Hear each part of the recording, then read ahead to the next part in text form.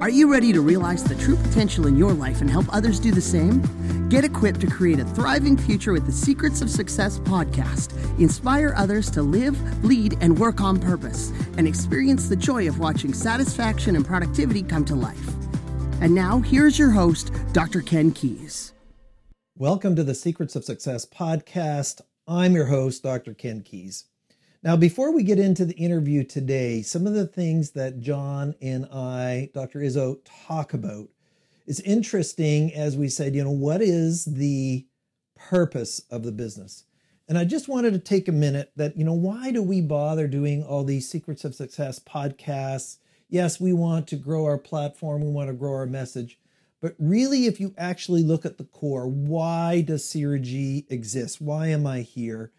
And our response to that is we want you to realize your potential, but that also means we want you to live on purpose. So all these insights, all these tools, all these resources, our company is about how do we serve you so that you can be your best self in creating.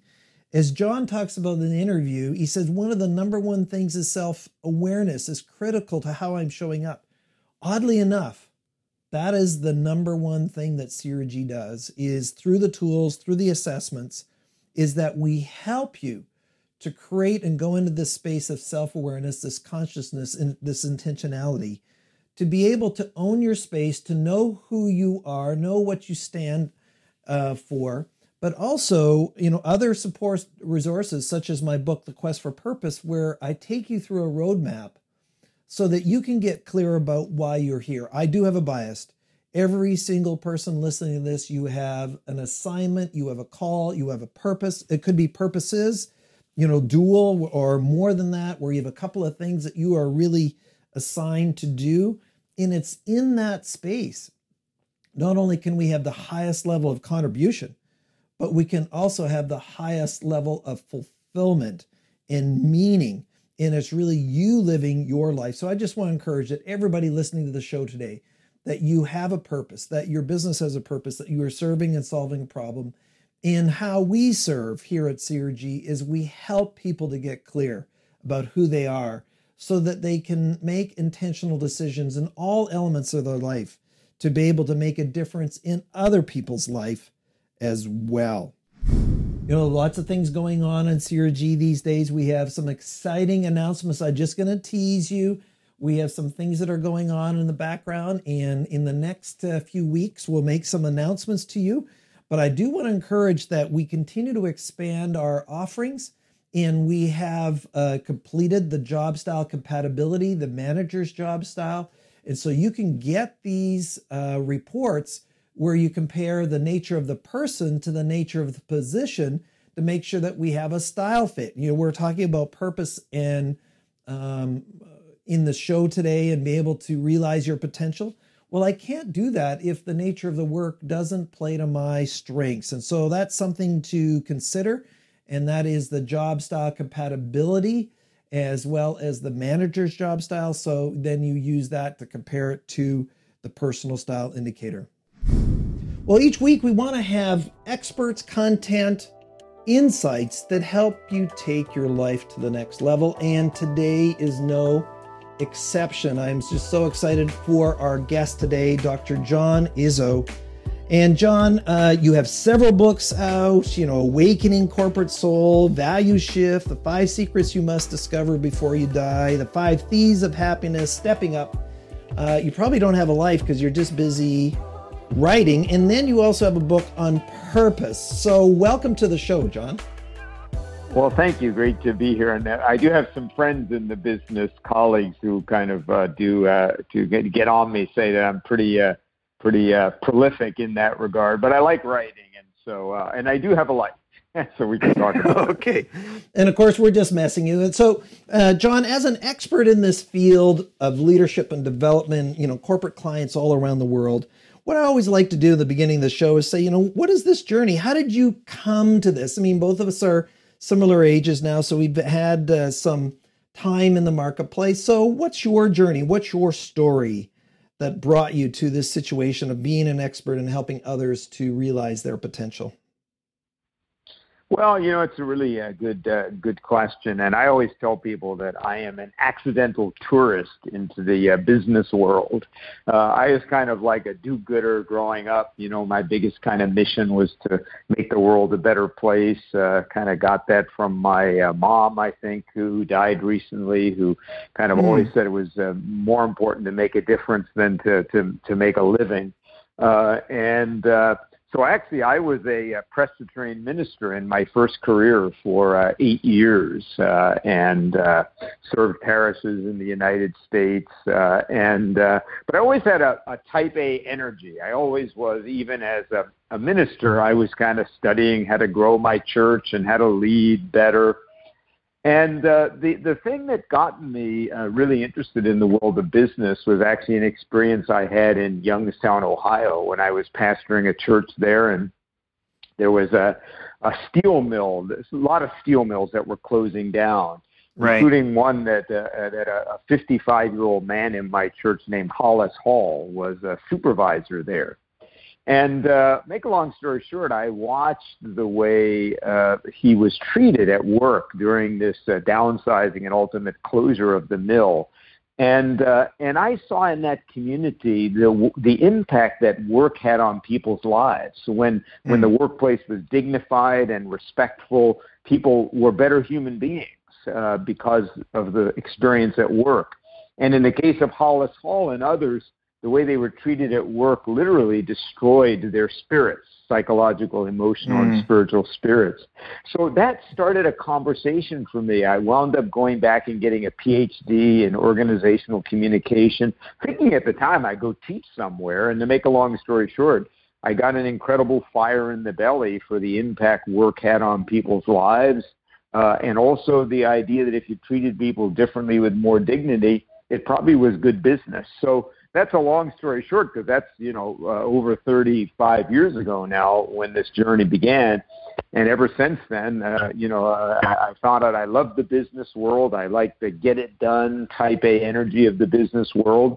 And I think through my books, my speaking, and my consulting and coaching, I've managed to bring a kind of humanity to the places where I go to be, and have gotten a permission to speak about these kinds of things, not religious things, but really a spiritual conversation about what it means to be a leader and the role that business can play. So that's how the journey began for me, and it's had almost 4 decades, or 3.5 decades. Well, thank you, John, for that. And isn't it interesting, with segue there a little bit, is how common sense about treating people with respect and dignity is not necessarily common practice, or hadn't been in the past. Maybe there's more now.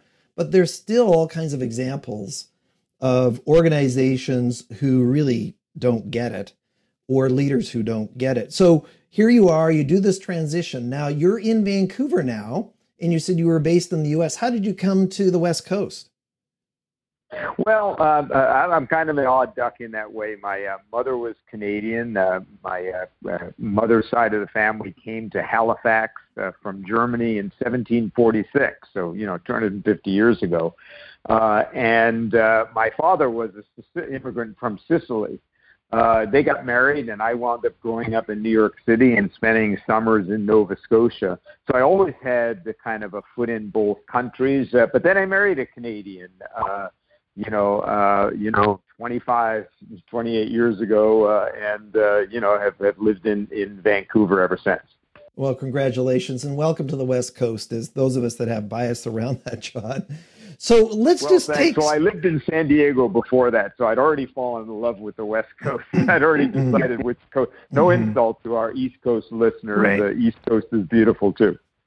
Well, there you go. And I have a business partner in Nova Scotia, been to New York. So there's each area has its own advantages and uniquenesses. So we'll honor that as part of this show. So when we think about, bringing really more heart and soul to businesses, what were you discovering, or what are you discovering right now? Like what's missing in the leadership models out there? And then we'll get into the sort of the purpose conversation in a little bit. But what do you see happening out there, John, that is not being done, and then what do we need to do about it?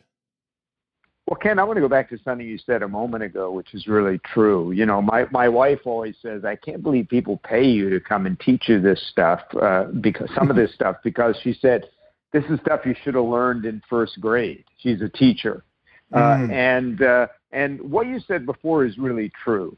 Some really common sense ideas, things like caring about people's lives, knowing about what's happening in their lives, caring about their interests as well as your own, doing the right thing for the customer, even if it causes short-term pain but builds long-term loyalty.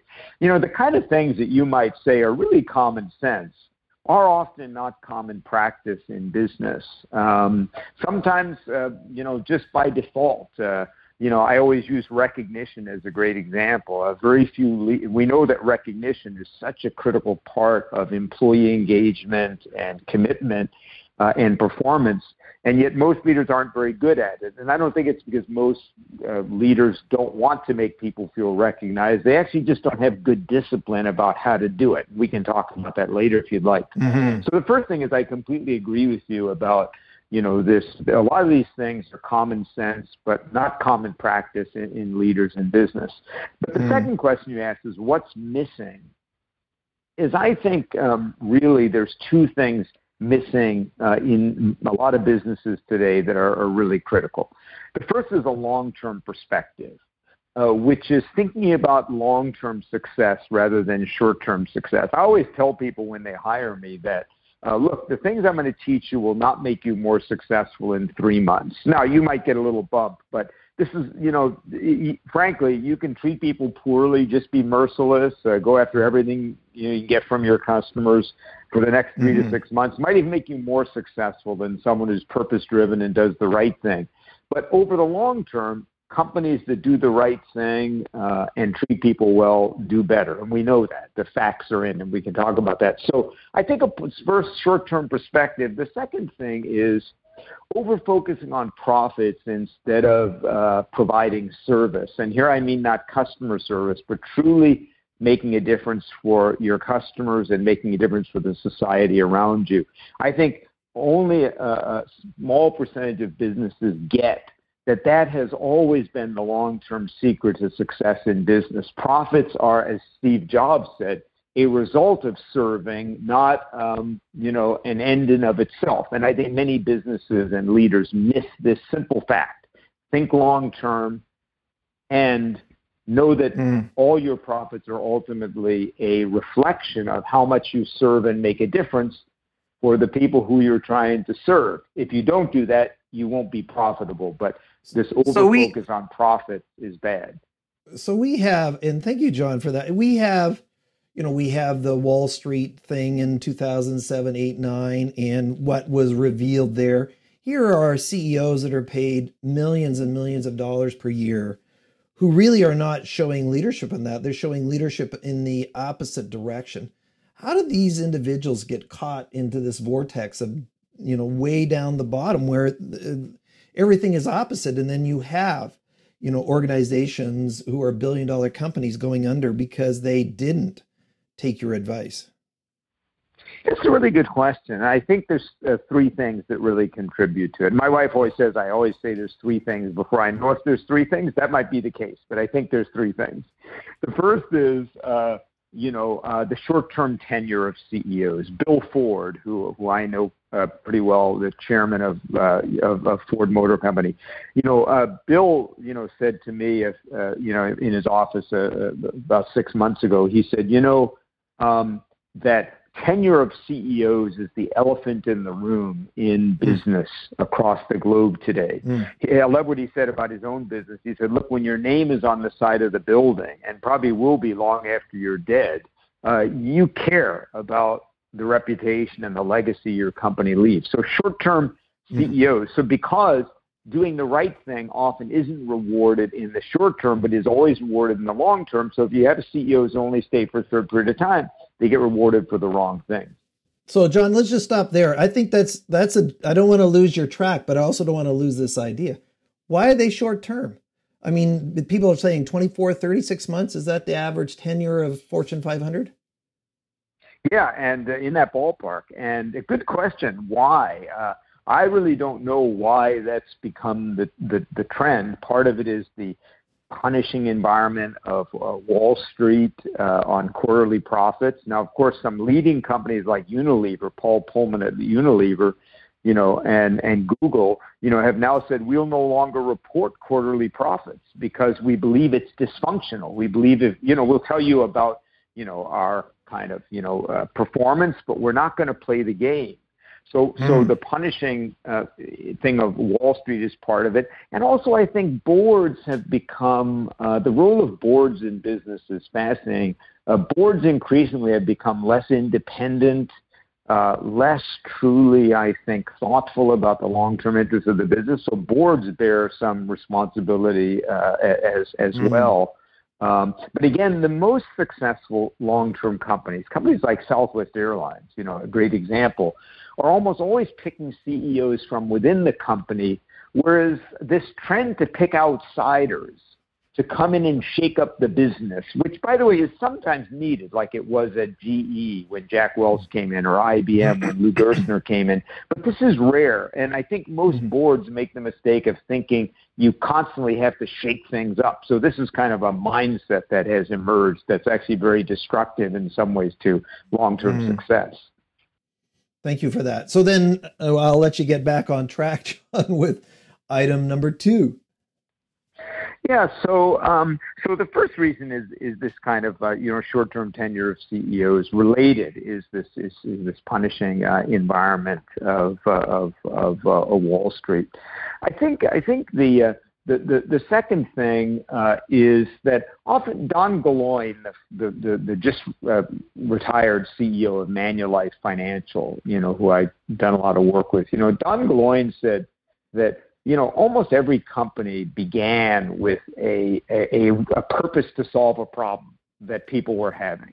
But that as companies grow and they're, especially these really big companies, their products and services become so diversified that profits becomes a proxy for purpose. So in other words, when you only had one product, it was really clear how that one product solves someone's real problem. But then you got hundreds of products and all these different divisions. And I love that idea that profit then becomes a proxy for purpose. I've not heard that before. That is a great saying, John. I think we should embrace that one. As far as top of mind. That was my wording of what Don had said to me. He just said they kind of lose purpose, and I kind of thought, well, in a way, it becomes the proxy for purpose, right?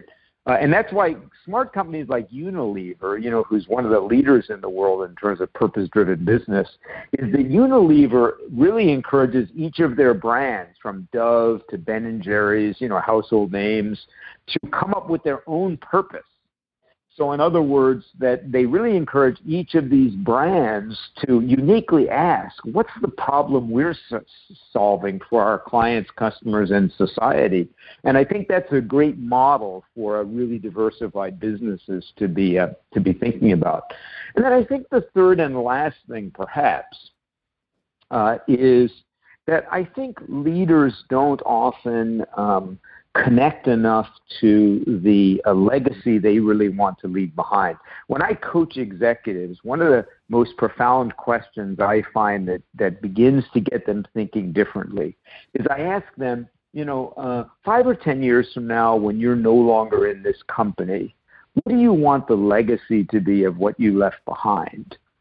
And when you ask people what you want their legacy to be, they almost never say, 50 consecutive quarters of double-digit profit growth, the stock, doubled in price. It gets them thinking about the real impact they'd like to have. And I think that we probably don't ask those kinds of questions enough that connect to humanity. Dolph Vandenbrink, one of my clients who's the CEO of Heineken Mexico, a great young CEO, you're going to hear about him for years to come. But he says when people think about business, they have like this entirely different headset that they put on compared with their personal lives. Because in our personal lives, our purpose is our families, making the world better for our kids, friendship, community. Then in business, it becomes all about profits. So I think if you can connect people to their personal purpose and legacy And not enough of that is done with leaders, and leaders often surround themselves with people who kind of, think in similar ways. Right. So when we think about the work that you're doing and have written all these books before we kind of get into the purpose revolution, what would be some strategies for those of us that are out there listening, and some are small business as well? What would be some things that we need to think about going forward to be able to sort of embrace the opportunity and move the needle in a positive way for us? What would you recommend? What are some of the thoughts there, John? Well, I think the first thing, and again, it doesn't matter really if your business is small or large. In fact, if you're a small business owner listening to this, or a medium-sized business owner, especially if you're privately held, there's no reason you shouldn't be able to do this. There's no excuse, right? You can't say, well, it was the board, it was Wall Street, right? So if anything, those folks ought to pay attention even more, because you can do this without having to ask permission from anybody. The first, I think, is to get really clear on why you exist as a company. What is your purpose? What are you trying to do in the world? What makes you unique? What's the real difference you're trying to make? And engage people in that conversation throughout the organization. The second thing is get really clear on a leadership philosophy that will create a motivating environment for people to work in. One where purpose is central, where leaders take an interest in people's lives, where we constantly focus on celebrating and recognizing, where we encourage people to bring their brain to work and share their ideas. And so get really clear on the kind of environment you're trying to create. Then third, find a way to hardwire that into your business. And I'll only give you one example that may help to show what I mean by that. If you're going to say serving customers is our reason for being, how are you going to hardwire that into your business? Great example, the Ritz-Carlton. They hardwire that in by having a stand-up meeting in every department, in every hotel, so every day, 3 shifts a day, where they spend 10 to 15 minutes asking, reminding themselves of their mission statement, asking how in the last 24 hours have we lived that mission statement in our department, and recognizing what they want to see more of every single day. So they've hardwired a philosophy into the business in terms of a practice. So I think those 3 things: why do you exist? Create a clear leadership philosophy of the kind of culture you want to create. Then find a way to hardwire those intentions into the business so that it's not up to the whim. And again, if you're a small business or a large business, the same principles, I think, apply. Absolutely. It is interesting, John, and thank you for that, there's some highly paid CEOs for very large companies who don't get this really at all. So I guess that's why you and I will have jobs forever. Yeah, people always say, like, are you worried about like job security? Because maybe people will get what you're talking about. As much as I hope that would be true, I think it's unlikely. And let's not be too hard on leaders. Why don't we get it? It's a good question, right? Well, it's I think a worthy question to ask. Well, first, we don't get it because we get busy, right? We get busy with short-term things. We get busy with problems instead of really thinking about our role as leaders. Most leaders are way too involved in the details of the business and not nearly involved enough in defining an inspiring vision that people will want to help create, and then creating an environment where those motivated people can succeed. That's Jeff Mooney, the former CEO of A&W Canada, told me once that there's only 2 things that a business owner or a CEO can't delegate to anybody else. Number 1 is creating an inspiring vision that motivated people will want to help create. And second, he said, creating an environment in which those motivated people can succeed.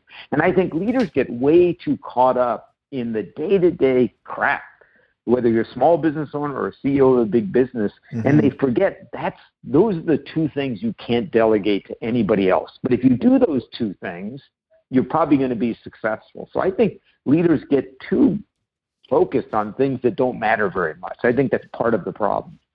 Right. Distracted. And like you said, the pressure of sort of that Wall Street mentality. I appreciate the fact that Google's not reporting the quarterly. As a consultant into retail for years, it was almost like people lived and died by 30 days.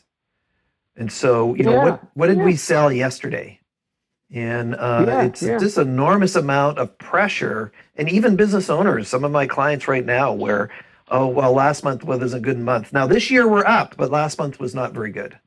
Years ago, one of my mentors in the speaking consulting business said something to me I've never forgotten. And I think it's as applicable in every business to the point you just made as it is in a business like yours and mine.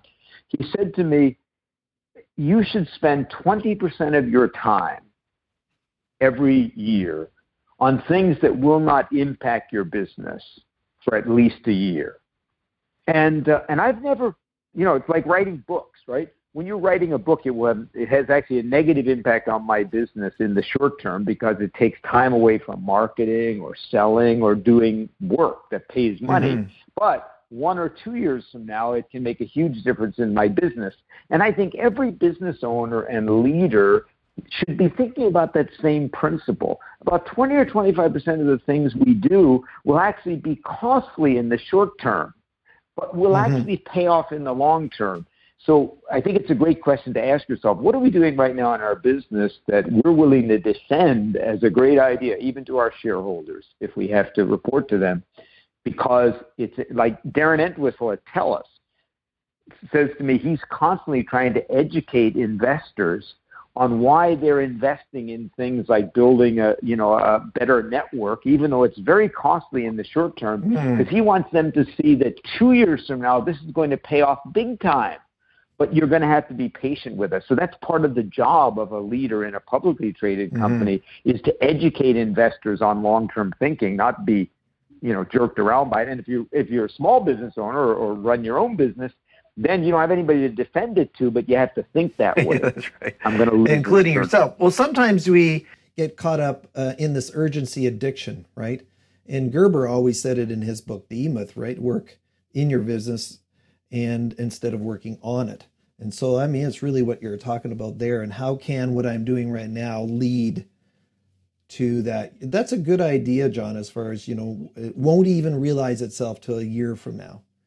That's a good framework from that. No, it won't. In fact, it might even be detrimental in the short term, right? Because it's going to distract you from immediate profits or distract you from immediate kind of gain. But that's the way one has to think if one is thinking long-term about a business, because many of the things that will, and this is just in our lives too, like, if you want to be healthy, you start going to the gym. In the short term, there's a lot of things you'd probably rather do than go to the gym if you haven't been exercising. But 2 years from now or 5 years from now, it will pay huge dividends. And of course, you might even enjoy it 2 years from now. But in the short term, it's going to feel like pain. And so it's actually as applicable in our personal lives as it is in our business lives. So we see perhaps the analogy. Absolutely. Absolutely. Now, I know, John, we have probably about 15 minutes left in the show. And so everybody that's listening here, I want to transition a little bit. Our work, my purpose in life is to help others to live, lead, and work on purpose. And that's our company. And I've written a book around it. But you've also got a book called The Purpose Revolution.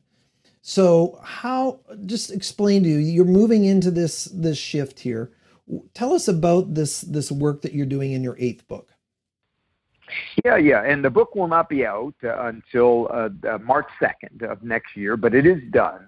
And it's called The Purpose Revolution: How Leaders Create Engagement and Competitive Advantage in an Age of Social Good. And the book, and first, I've been speaking about and writing about purpose for a long time. My first book, Awakening Corporate Soul, in 1994, we talked in part about the role that higher purpose played in driving engagement at work and success in business. But this is a little different book. Basically, this book says, look, there is a revolution of expectations happening among employees, customers, and investors all across the world, across demographic of age and gender. And basically, what people are saying is